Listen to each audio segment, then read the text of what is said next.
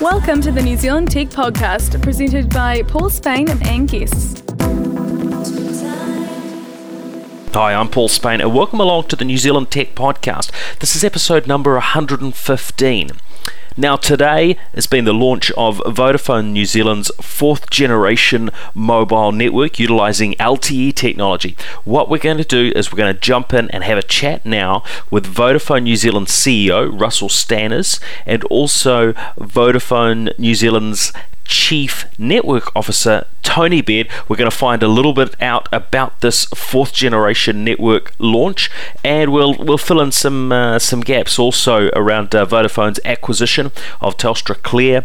We'll hear a little bit about the rural broadband initiative and the ultra-fast broadband network. So let's jump in. Right now I'm with Tony Baird and Russell Stanners from Vodafone New Zealand. We've just had the announcement that Vodafone has launched 4G LTE here in New Zealand.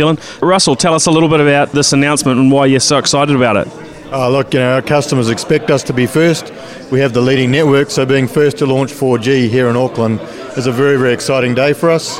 We've got the network built to 30% of the Auckland population coverage. We're moving out to Christchurch, to Wellington, 15 other cities before the end of the year, and we'll have more than 40% of the population covered by then.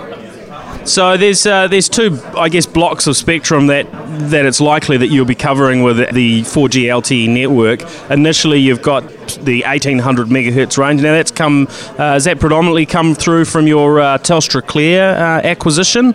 Yes, we've used the TelstraClear 1800 megahertz. We've got 25 megahertz block there.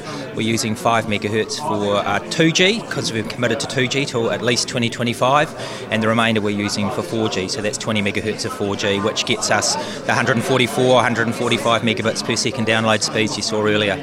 Great. Now, to sort of spread out into those broader areas and I guess to tie in with the rural broadband initiative, is that something that needs to wait to the spectrum auction where we're seeing the spectrum that's used for analog TV that gets switched off and becomes available later on in the year? Is that really the key thing that we need in order to get LTE out to sort of the broader audience outside of the cities? Look, that's correct. We can build it with 1800 in rural, but if you want to have the big coverage footprint, you need 700 because that's what gives you the big coverage. And the auctions later in the year will be a bidder.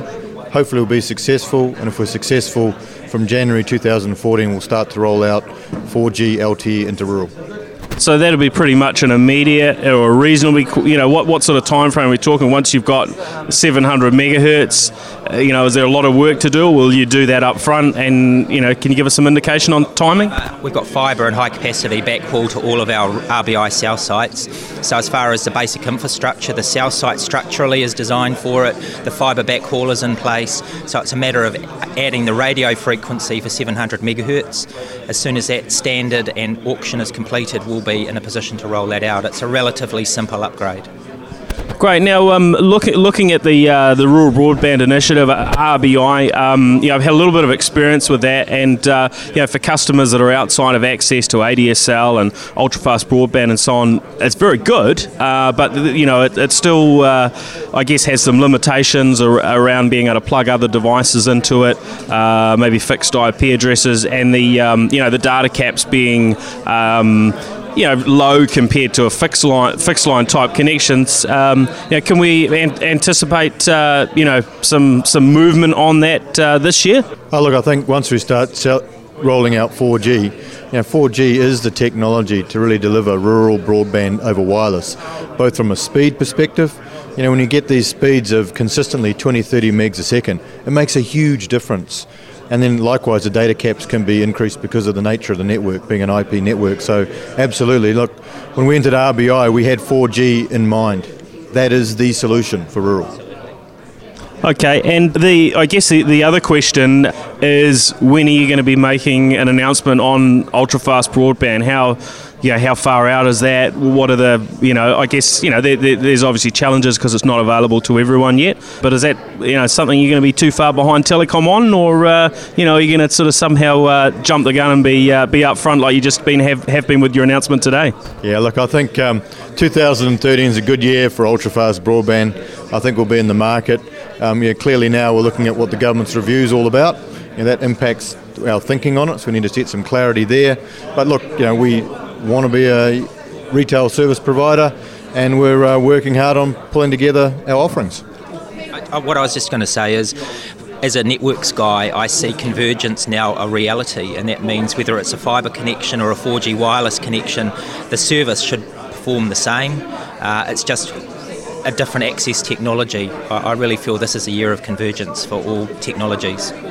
And when we look at the sort of triple play type picture and being able to get video into the home over these mechanisms, can you give us any sort of picture on what Vodafone might have up their sleeves? Obviously, we miss out on things like Netflix here in New Zealand, but surely that's the future.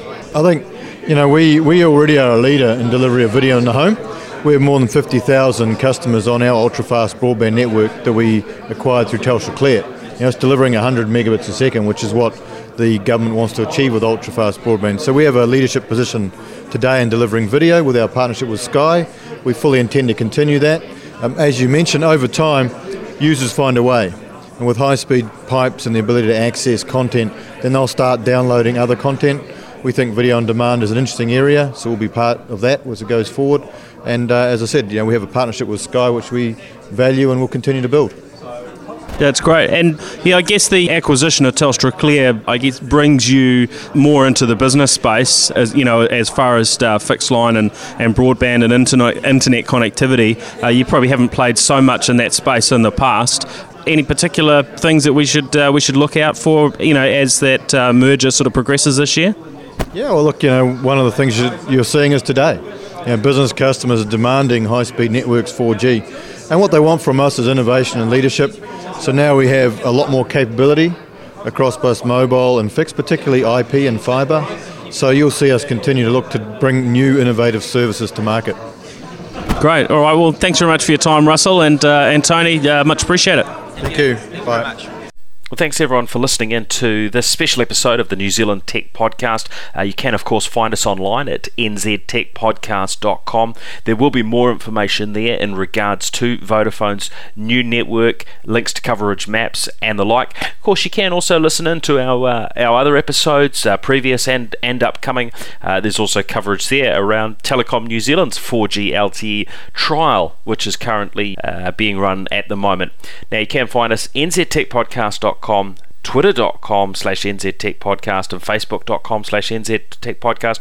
If you'd like to follow me, Paul Spain, online, my Twitter handle is just Paul Spain. Hey, thanks everyone for listening in. We'll catch you on the next episode. See ya.